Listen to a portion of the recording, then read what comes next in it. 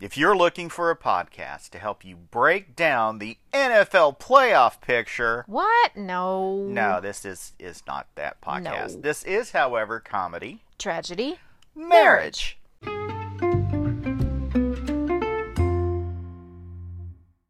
Welcome to Comedy, Tragedy, Marriage podcast, where a longtime married couple gets together and take turns each week picking something to watch. A movie, a TV show, a documentary, whatever.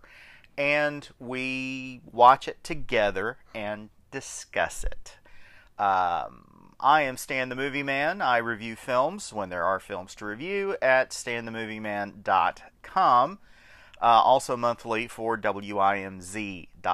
You could follow me on Twitter at MovieManStan and follow the podcast at CT Marriage. If you want to get a hold of us, you can do that very easily. You can send us an email, comedytragedymarriage at gmail.com. You can also leave us a voice message simply by clicking a link in the description of this podcast. Joining me, as usual, is the Christmas gift that keeps on giving, my better half, Maud the Festive Broad. And just a plug for me, I am Maud the Festive Broad, and I review nothing, ever. Well, that's fine. Well, because, you always tell all the stuff you do, and I do nothing. So here we are. Well, there are things you could do. There are things you could promote if you chose to. Meh. All right. Meh. This week it was my turn to choose. Now I pulled sort of a switcheroo on Maud. We just happened by accident to run into the 1984 A Christmas Carol. Oh my God, so good! There was it stars George C. Scott, and there was some free streaming channel you wanted me to download on the Roku. Mm-hmm. To look for Christmas movies. Mm-hmm. And you had about given up because you didn't like how it looked at first. Yeah. And then I sort of navigated around in it and found the 1984 Christmas Carol, which was a CBS TV movie, but was also released theatrically in Great Britain. Was really, we were both like, squeak! Yeah. Now, this particular streaming channel, and the name of it I do not remember, has commercials. So, you sit through 90 seconds or 2 minutes or however much of commercials, and then it goes back to the movie. That's when you go pee and make your sandwich. Exactly. Pee and sandwich. Two of the most important things when you are streaming. And so I was like, oh, this is a really good version of this. Yeah. And then I got to thinking, what if this week we compared the 1984 A Christmas Carol, which is, by many accounts, one of the better versions of Charles Dickens' classic story of the miserly Ebenezer Scrooge, and compared that to a more modern version. And so that's what I decided to do. We watched on Disney Plus the 2009 animated version of A Christmas Carol, voiced by Jim Carrey as Ebenezer Scrooge and other parts. Tons of other parts. Along with Gary Oldman as Bob Cratchit, along with Colin Firth, Bob Hoskins, Robin Wright, and more.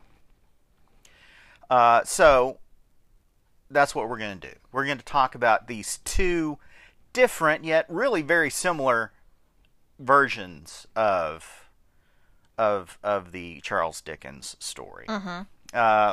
Let's start first with the George C. Scott 1984 edition. That has Frank Finley, David Warner, Susanna York, Edward Woodward, Roger Rees, along with George C. Scott.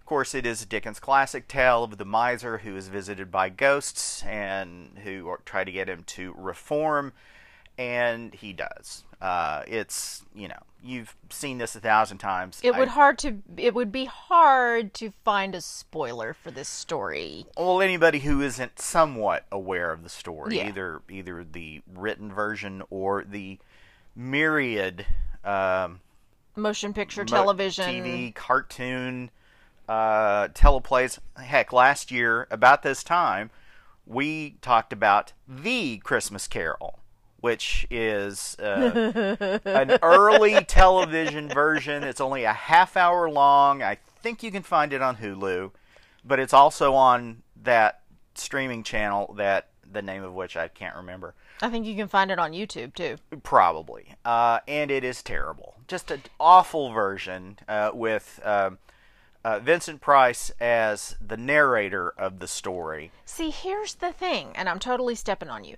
Here's the thing. When a few years ago, when I first saw A Christmas Carol listing with Vincent Price, I thought, oh gosh, what inspired casting. Mm-hmm. Vincent Price as Scrooge. This is going to be great. And then I turned this thing on, and it's Vincent Price like reading from a storybook, serving as a narrator. And it opens up into this debacle of...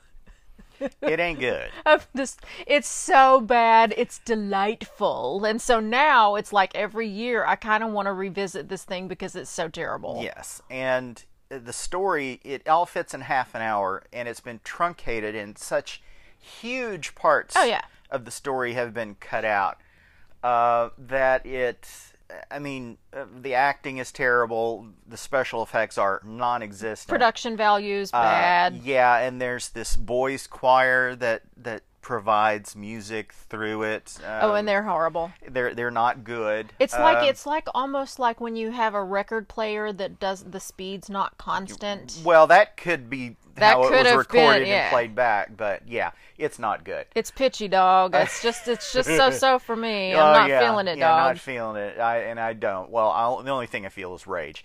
But we're not talking about that one this time. You can go back to a year ago and listen to that episode if you want to.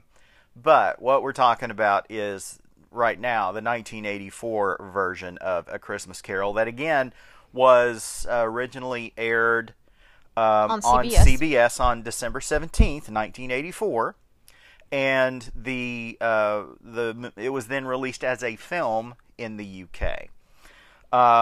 And as rendition, now have you read the novella that several times? Okay, so based on your knowledge and memory of the novella, how closely does this 1984 version hew to the story? It's very true to the novella, in my opinion, and as well as my memory. Like, I haven't read it in several years, but it is one of the few productions that actually shows the Ghost of Christmas Present revealing the two children underneath his robe. And these are two starving, emaciated, almost possessed looking children in this particular production, and it's a commentary on society. The one child is ignorance and the other is want, and beware of them, they're the most dangerous of all. It's a very true telling of the story. They made a point in the movie at the end, I think, of saying that the entire thing was shot on location in Great Britain. Preponderance of British actors in that production. George C. Scott, I think, the lone American in the cast. Yeah. And not even attempting a British accent. Actually, his accent was quite good. Really? Yes. Yeah, he just sounded like George C. Scott to me. No, it was fancied up George C. Scott. Yeah. Okay. I thought that his speech was wonderful. Well, his performance is fabulous. Yes, but I thought that his accent particularly was good. Okay. All right. It's a true telling of the story. It's beautifully shot, beautifully lit. It has probably my favorite Tiny Tim of any production I have seen, because this child, he has such a waif-like voice in the first place, and he is so pitiful looking. The makeup on this kid was brilliant. I mean, he looks like a typhoid patient or something. The brown rings around his eyes are he's just very convincing as a sick, pathetic, ultimately lovable child. So I loved the '84 version. I remember when it came out. That was the Christmas that we got engaged. Yeah. It aired about a week before we got engaged. Yeah, I was in college at the time. You had just recently graduated from college. It's a nostalgic period of my life for sure. But I remember like watching it on TV. I don't have a calendar in front of me, but it seems like it was a Sunday night when it aired. I could be wrong, but well, it seems like we watched it together. We may have. That's entirely possible. Or we watched it in subsequent re-airings, perhaps, because I clearly remember sitting in your den watching big console TV in the den, and we were actually watching it, not doing what we usually did down in the den. Yeah. Necking. Make out. That's all we did. Smooching. Yes. Smooching. It's not like when we went to the mall. But, that's completely an entirely different story. Oh, my God. So, yes, it's a very accurate retelling of Okay, it looks like Christmas it was Carol. Actually December of '84, December 17th, you said? Mm-hmm. It was actually a Monday night. I would have been home from school, recovering from exam week. Okay. So that's why the days of the week make no sense, because I was recovering from exams and juries. So. And I may or may not have been there at the time. So I don't know. I think maybe it was in subsequent years that we watched this. Anyway, or maybe they reran it a week later. I don't know. Well, I know that CBS did air it for several Christmas seasons after. Yes. So it has not only is it a great production of A Christmas Carol, but it has sort of a warm place in our hearts. Edward Woodward as the Ghost of Christmas Present was brilliant, and I don't remember exactly the chronology, but it seems like it was very early or just prior to his starring turn as the Equalizer, which was a CBS detective procedural sort of show. Yeah, he fixed things for people who were facing like the mob or falsely accused of something. Right. He would come through for them and fix whatever problem they had or help them fix it. So he was this former MI6 guy, and he was the Equalizer wasn't until the next year. So it was just prior to. Right. Very much as in Angela Lansbury's turn in that Christmas movie that we mentioned a couple of episodes ago with Lee Remick, starting just before Murder, She Wrote. Ah. A pattern. Anyway. But yeah, he is a bad dude in a good way. Yeah, and in a lot of productions they don't do the Ghost of Christmas Present as this giant, gregarious, loud, laughing creature as they do in this particular one. And they make a big deal out of the flame that he carries. The horn of plenty, as it were. In some productions, it's like a cornucopia. A cornucopia, yeah, that he sprinkles Christmas cheer over people and their meals and stuff. And I think the one with Patrick Stewart, he literally does sprinkle it. Yes.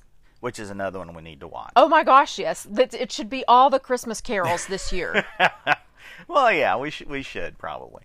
But because this is, as if you've seen any of my tweets, this is, I think, my favorite Christmas story to see done in a movie. Preferably with as accurate, as close to the text as possible, because there are some versions that I like, but they monkey around with the story a little bit, and I don't much care for it. Well, here's the thing.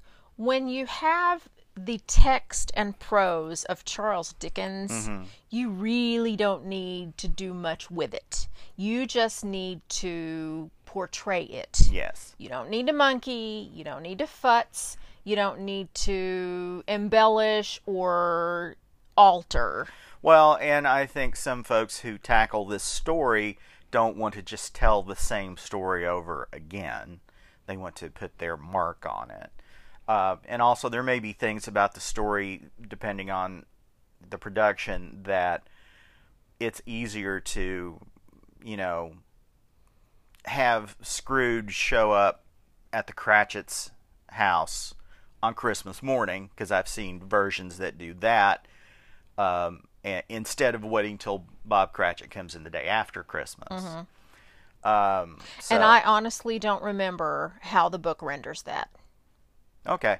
Well, more often than not, in the versions I've seen, Cratchit shows up late the next day, and he spoofs him. Yeah, Scrooge pretends like he's angry at him, like he's going to fire him, and then he tells him he's going to raise his salary. Yeah.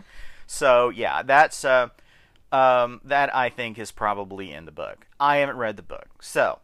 Well, that's a little project for you then, mister. You're right. I should do that. Mr. Stan needs to read a book. That is asking a lot. It's a small book. I know. And my book has really, really pretty illustrations. Do you have that book here? It's probably in this end table down here. Cool. All right. Well, we'll take care of that in a minute. Sweet. But yeah, the work of David Warner as Bob Cratchit. He may be my favorite Bob Cratchit too. And Susanna York is his wife. Yeah, brilliant, beautiful, poignant performances by them. And sometimes, when he's walking with Tiny Tim early on, when we first encounter Tim, like I think the 51 version. They show Bob Cratchit sliding on the ice with the other kids, and then I think he throws a snowball and hits Scrooge in the hat with it, knocking his hat off. Yeah. I like both ways of doing it. Both the just keeping those lives separate until the very end. Or, having their lives interact just slightly. If it's done well. And some movies do it well, others do not. But David Warner and Susanna York are terrific as the Cratchits. The entire brood of children are, especially Tiny Tim. And I don't think that kid had ever done anything maybe other than a stage play or something like that, and I don't think he's done anything since, which is fine. He topped out at what, 6 or 7. He just, that poor anemic wormy looking little guy. bless it And also we in this version we get to meet Scrooge's father, which is not a typical device used in most of the movies. In most of the movies, we hear about him, but we don't meet him. But in this version, we actually see Scrooge's father come to his school to pick him up. With Fan, his sister. And you start to get an idea of why he is the way he is because we meet Dad. Now, granted, meeting Dad does not happen in every version of this that we see. No, but father being a hard man is usually mentioned because that's why he's away at boarding school to begin with. Right. And then Fan comes in to save the day, and father was particularly sweet the other night, so I was brave enough to mention, could you come home for Christmas? And I'm paraphrasing. Right. But we get mention of Scrooge's hard father, but we seldom actually meet him. Right. And in this version we do meet him. We do, and that actor has got the indelicate term is wall eyes. because they face outward Yeah. in different directions. But yeah, it's a little bit of understanding why Scrooge is the way he is. So, oh, and one other thing, when we get to the Ghost of Christmas Yet to Come, as usual, this ghost does not speak, and his hands look like skeleton hands. Well, he's the Grim Reaper, basically. Essentially. But his how they interpret his voice in this one. Yeah, it's like a metal gate that needs to be oiled. It's a screeching metallic sound. It's like a banshee, what you would imagine a banshee's wail. And it's really, really effective. Oh yeah, haunting. I like this Ghost of Christmas Yet to Come pretty much over and above all of the others. Very effective. So. It's a beautiful production. It's really it's impossible to pick apart, really. We really enjoy this version, this 1984 version of A Christmas Carol, starring George C. Scott, amongst others. Now, let's move on. Okay. To the 2009 animated Christmas Carol with Jim Carrey in the lead as Ebenezer Scrooge. There's also Gary Oldman as Bob Cratchit. Colin Firth voices Fred, Scrooge's nephew. Bob Hoskins is old Fezziwig and a couple of other parts. Robin Wright Penn. In the movie, yes, she was still Robin Wright Penn. Well, yeah. But she was both Fan and Bill. Okay. So she plays his sister and his fiancée that leaves him. And Carrie Ellis is also in this as well. So, now this was done with motion capture, as opposed to, say, a Pixar movie that's more just full animation. The actors were on a stage wearing the motion capture suits with the little ping pong ball looking things stuck on various parts of their body. And they were filmed, and then the animation was laid over their movements. This is kind of like Polar Express. That was used for the animation for that, as well as an animated version of Beowulf that I saw. But there were improvements to the process, because in Polar Express, everybody is dead from the eyes up. I mean, from above the mouth up. There's no movement of the eyes, like expressive movement, like raised eyebrows or no forehead crinkles, anything. It just looks wrong when you see that kind of animation. They had improved the animation style by the time they made A Christmas Carol. This is a Disney movie. And so the animation is terrific. And it was also converted to 3D. And I had forgotten it was 3D until I saw it as the camera's flying through the city. Yeah, there's a lot of like whipping around, flying, spins and swirls. And they Scrooge and the Ghost of Christmas Past fly in parts of it. And I don't like converted 3D movies. If it's not shot with 3D, it's not really worth the extra expense. But I did see the 3D version of this. And I could be wrong. It may actually have been produced in 3D. But Robert Zemeckis was the director of this particular version of the film. And when I saw the director slate, I said, okay, Zemeckis, this is going to be worth seeing. Although, in full disclosure, when you told me it was going to be an animated version, I was fully prepared to hate it. Well, now there's things about the movie that I'm not real fond of. Oh, such as? Well, the whole section with the Ghost of Christmas Yet to Come, where it suddenly turns into Indiana Jones or something like that. There's he's being chased by the horse-drawn hearse, yeah, and he shrinks down real small, and then develops tiny toy voice. Yeah, and Yeah. then he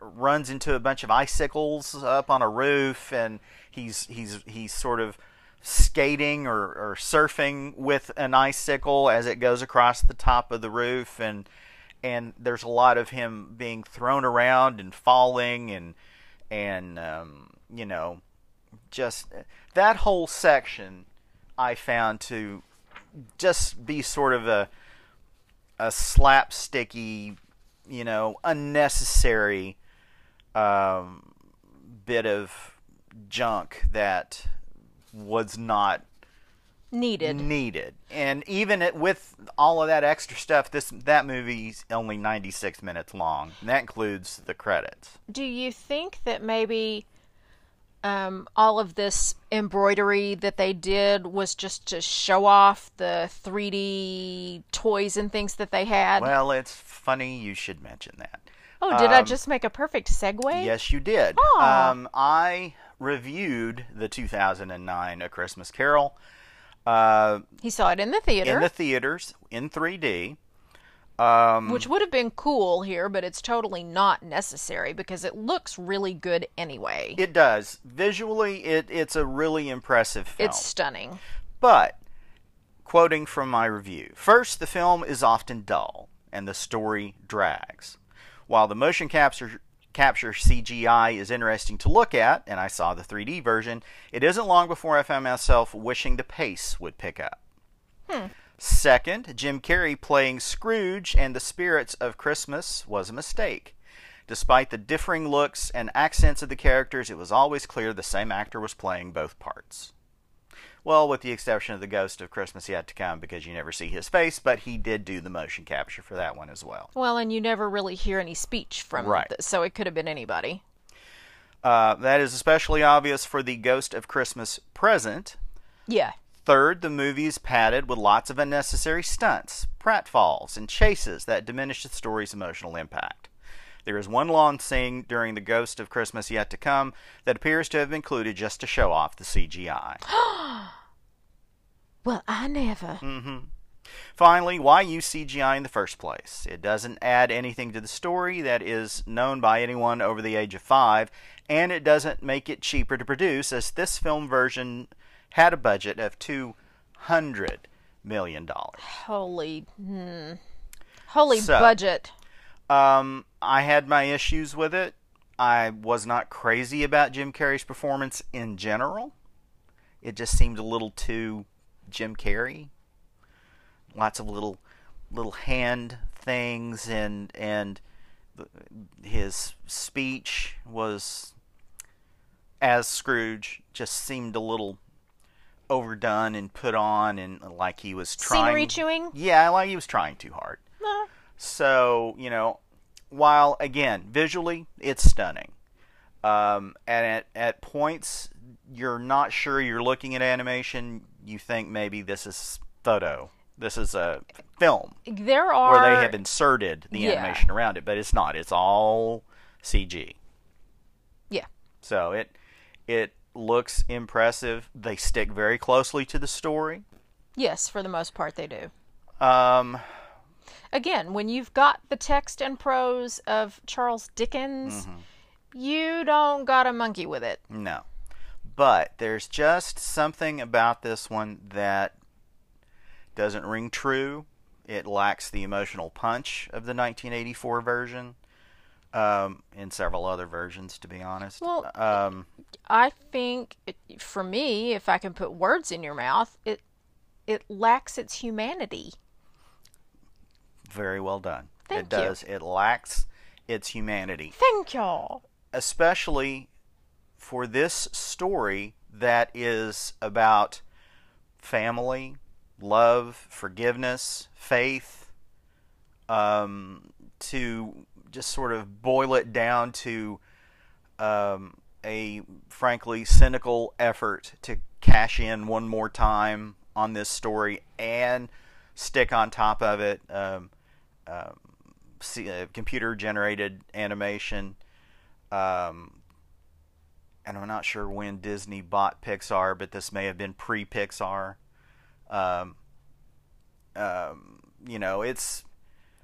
It just does not. I don't mean pre-Pixar as in Pixar hadn't been invented yet. It had been around for a decade by then. But I don't think Disney had bought them yet. Pre-Disney's ownership of. Yes. And it just doesn't work for me. Now, this surprises me because I actually liked it more than I expected to. Well, from my review, perhaps your experience with Disney's A Christmas Carol will be better than mine. I approached the film with high expectations that may have been unreasonable. But shouldn't anyone who enters a theater after having spent their hard-earned money on a ticket expect a terrific experience? I did, and I was disappointed. Fortunately, I get to expense my tickets and get my money back. But that's not much comfort and no joy. Sounds like I really hated it. I really didn't hate it that much. But I was not a huge fan of it. But we're going to find out how big a fan we are of both of these versions right after this. Welcome back to Comedy Tragedy Marriage, where we are doing a Would You Rather, if you will, of A Christmas Carol. Two versions of it. The 1984 made-for-TV George C. Scott starring version, and the 2009 computer-generated imagery version that has Jim Carrey providing the voice of Scrooge. So, I think you probably liked the newer version more than I did, but please tell me, the 1984 Scrooge, what do you give it? Oh, 11 humbugs. Okay. All the humbugs. All the humbugs. And when I say humbugs, I really mean plum puddings. Yeah. Yes. Okay. I agree with you completely. It is one of my favorite versions. It really is. It's glorious. And it's terrific. Just search for it if you can find it streaming anywhere. By all means, watch it. It's even worth buying, in my opinion. Oh my gosh, yes. Okay. Now, the 2009 Disneyfication of A Christmas Carol. What do you give that one? Well, now, you were very up on it. I was more up on it than I expected to be. Mm-hmm. That being said, my expectations were that it was going to suck. Okay. So, overall, and again, I'm going to have to split my rating because visually, it's beautiful. It's stunning. It's impressive. It's great. Acting, casting, performances-wise, 3. Okay. That is what I gave it when I saw it the first time, and that's what I'm giving it now. 3 stars out of 5. It is, like I said, visually amazing to look at. It's gorgeous. It's a gorgeous, colorful, beautiful film. But there's just something about the combination of the animation, Jim Carrey's performance, the unknown reason for them putting a bunch of stunt slapstick flashy crap mess into the last ghost. It just lessens it. It reduces it. So 3 stars out of 5 for me for the 2009 version that you can watch on Disney Plus, and I'm sure you can rent it on all the usual places. Here's the thing.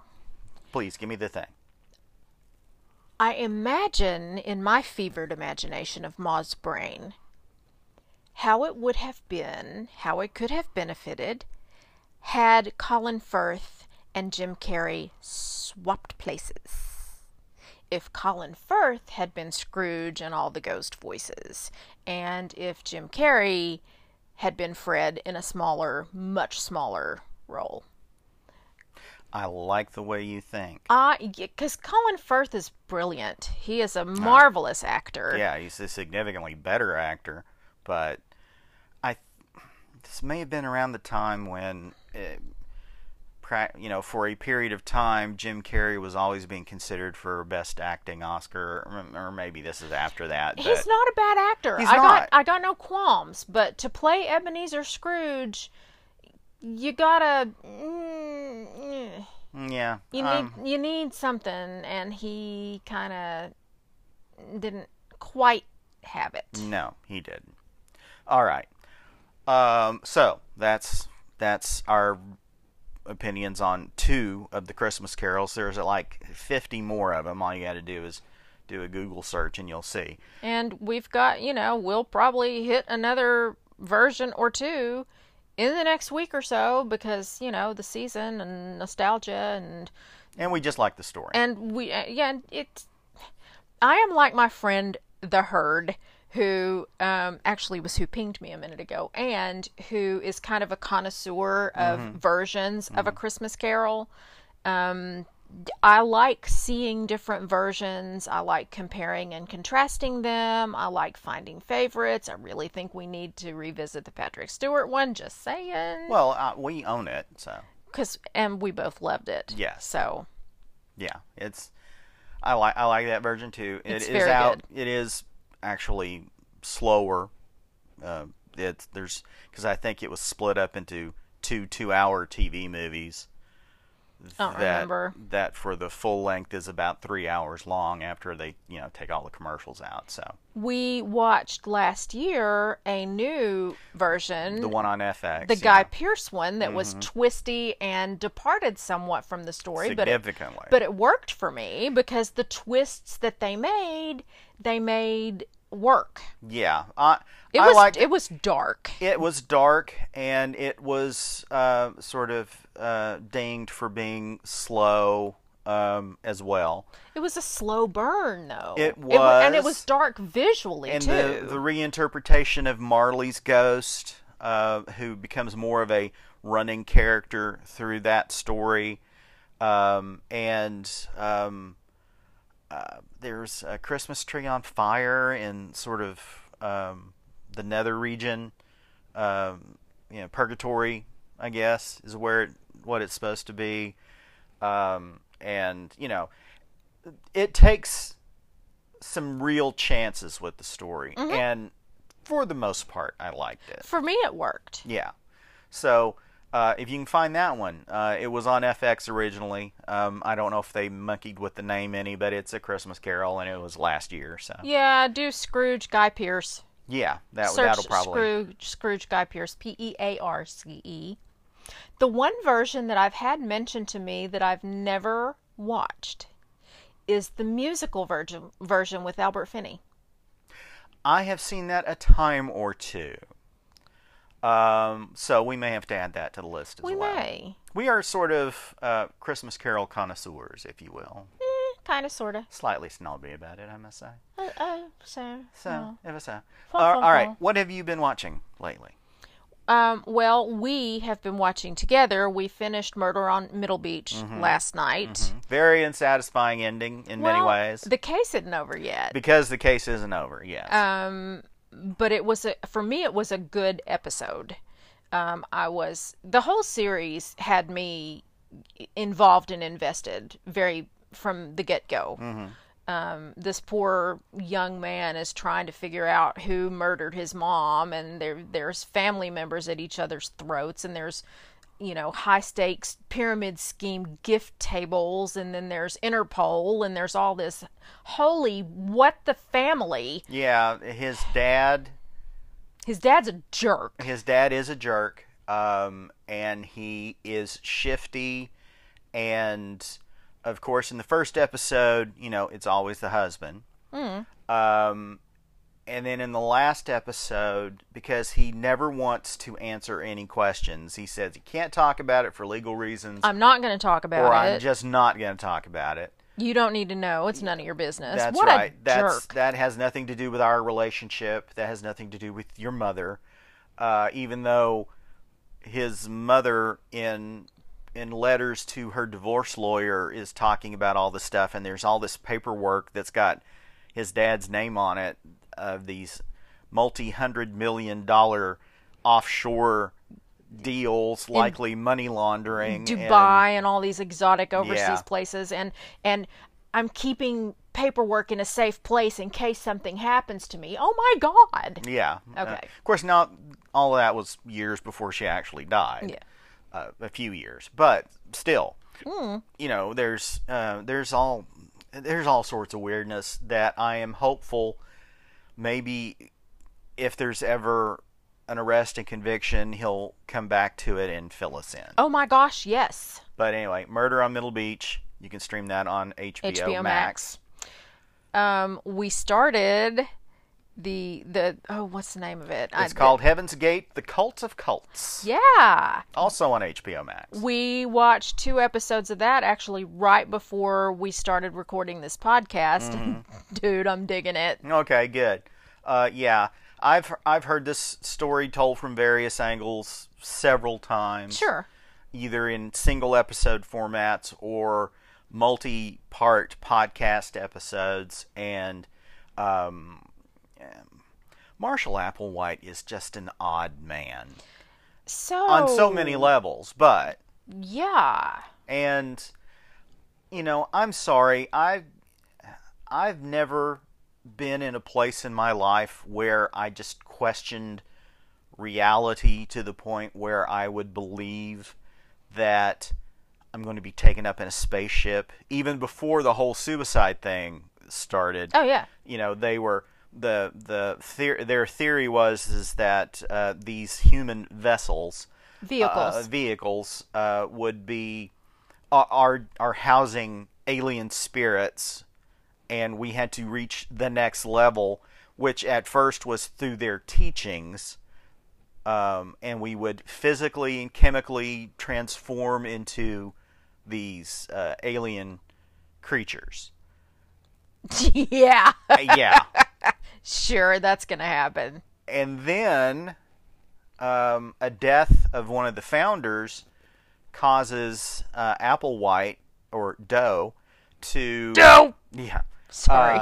To modify and morph the teaching, and then an unfortunate coincidence is going to occur in the next episode or two that is going to eventually lead to the suicides. So, yeah, if you have HBO Max, give this freak show thrill ride a shot, because it's fascinating. And like I said, I don't get how any of these people fell for it, but it was the 70s, at least when it started. When it started, yeah. It's true crime / psychological drama, not the fact that it's fiction, because it's totally real, it totally happened, but the drama in the events as they occurred. Yeah. It's trippy stuff. Mm-hmm.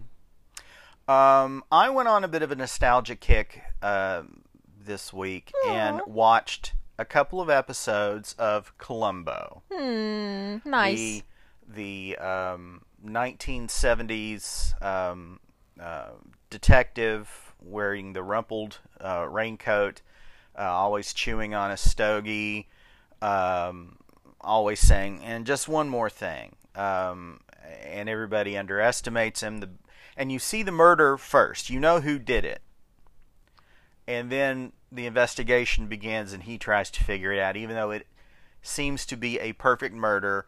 And if he's working with any other law enforcement like the feds, or, you know, if there's, I think in the first episode, the guy was friends with somebody in the DA's office, and so the DA's office tried to get Columbo to back off and not bother this guy anymore. Yeah. But he's always one step ahead. He's always smarter than they give him credit for. He always is constantly working the little cracks in people's stories or the things that don't quite add up, and he works his way to the proper conclusion. The first and second episodes are like two different shows. The first episode, obviously the pilot, and it was probably shot as a TV movie. Yeah, probably. Which features a soundtrack by Dave Brubeck. Oh my gosh. That's cool. Is about a psychiatrist who is having an affair with one of his patients and decides to kill his wife. Oh. Because she's wealthy, and so he'll inherit all the money. He makes it look like a robbery. Yeah. He dresses up the girlfriend to look like the wife. They go to the airport because they're supposed to go on this trip to Acapulco for their anniversary. Mm-hmm. And they get on they fake a fight on the plane to make a big deal about how she was on the plane. Yeah. And she got off the plane and went home because she was mad at him. And then she got herself murdered. That's right. They make it look like a break-in. And the whole style of that first episode is very different from the second episode. They probably got feedback and then tweaked it. I guess, because, Columbo even looks different. His hair's a little more styled, and it's shorter, and it's more in control, and I'm pretty sure that was a toupee anyway. Okay. And he gets real aggressive with somebody he's questioning, like he essentially tells this woman that he's going to break her and she's going to admit what she did. Mm-hmm. In a very aggressive, loud, he's yelling at her style. So that he looks... Columbo never would, that in future episodes Columbo just didn't do. So in the pilot episode, he looks more refined, but his tactics are less so. He's definitely, at least in part of it, a bad cop. And then they flip it, and he becomes, looking more like a disheveled gumshoe, but his tactics are much more refined. He's at least in that second episode, he's a little more bumbling. Yeah. Acting, more clueless seeming, and it's not until he confronts the killer that he develops this air of certainty and assurance. So. Columbo that we come to know. Yes. Columbo is available to stream if you have... it's on Hulu, right? You said it was on Hulu. Did I dream that? What? Columbo? I don't know. Oh, I saw... yes, I saw promos for Columbo on Hulu. Okay. Yes. But if you don't have Hulu and you do have Amazon Prime, you also...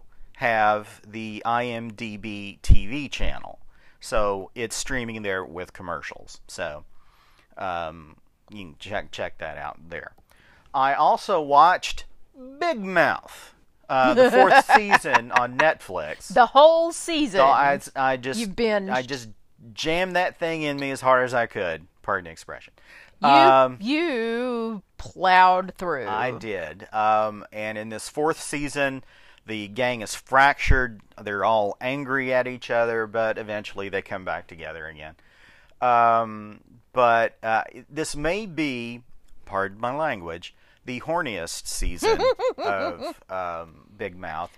And again, it's an animated series, but it is not for children. Oh, Lord, no. It's very adult. It is very grown up. And Nick Kroll and John Mulaney and all the rest of the voices do a fantastic job. Maya Rudolph is the queen the of hormone all things. monster is. I love that. I love her. And like when she says "bubble bath," and she says it in such a way it sounds like you're sinking in honey. It's. I just think she's the She best. can do no wrong. She's multi-talented, brilliant woman. And there's a series also available on Netflix called Alien Worlds, which is where she goes to sleep. He means me, Maude. Yes, Maude not goes to Maya sleep. Rudolph, because I don't think that he knows where she sleeps. I do not.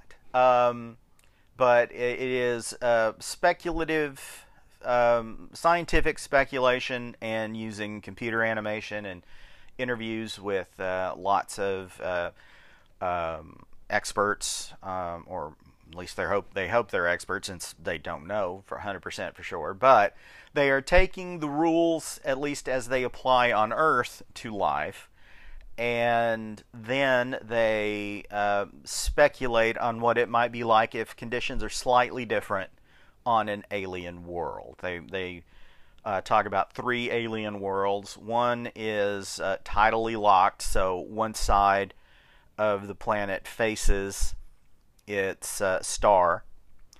It's a small red dwarf star, and that often happens. And then a second world where there are 2 suns, and because of the extra light, it produces more energy for the planet, for the plants and animals on the planet to use. It has a higher level of oxygen in this particular atmosphere. So there's that. And then there's a third planet where it has the civilization on it is 9 billion years old, and they have evolved out of physical bodies, and all they are is brain matter inside of these containers, and they are fed by robots and artificial intelligence that keep them alive. Ew. It's not as gross as it sounds, because you don't really get a very good look at what's in the box. What's in the box? Pardon my 7 quote. But it's all very interesting if you're into that kind of thing. It's only 3 episodes, or maybe 4. 3 or 4. So, if you're interested in speculative science and the possibility of life on other worlds, then give Alien Worlds a look-see. That is on Netflix. Big Mouth is on Netflix. Columbo I found on IMDb TV. And Heaven's Gate, The Cult of Cults is on HBO Max, as is Murder on Middle Beach. Yeah, stream that. Yeah. All that's good stuff. We liked all of that. All right. Well, I guess that will take care of it for this week, unless you have something else you want to share. Just for our friends who observe, I wish you a happy Hanukkah, a blessed Hanukkah. That will begin the evening of the 10th at sundown, so that's a couple of days from when we're recording this. So, Hanukkah blessings to my friends who observe. Yes, so spin that dreidel real good. And well, I guess that's next about week's it. Next my turn. week is your turn. Do you have a clue as to what you might have us watch? Nope. Okay.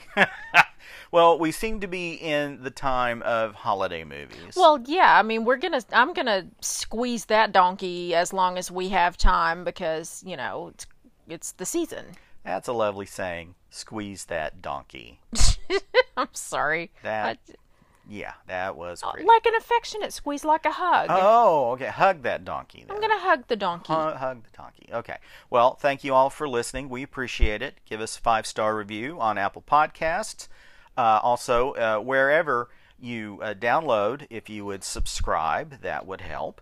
And if you have a suggestion for something for us to watch, you can send us that via email. All you got to do is tell us the name of what it is that you want us to watch, where it's available to stream, and why you want us to watch it. Send that to comedytragedymarriage@gmail.com. You can also leave your suggestions via the link with the voice message that you can find in the description of this podcast. Just click the link and start chatting. All right? We will see you next week. Please be careful. Wear your masks. Oh my gosh, yes. And love you. Love you. Till next time. Later. Yay!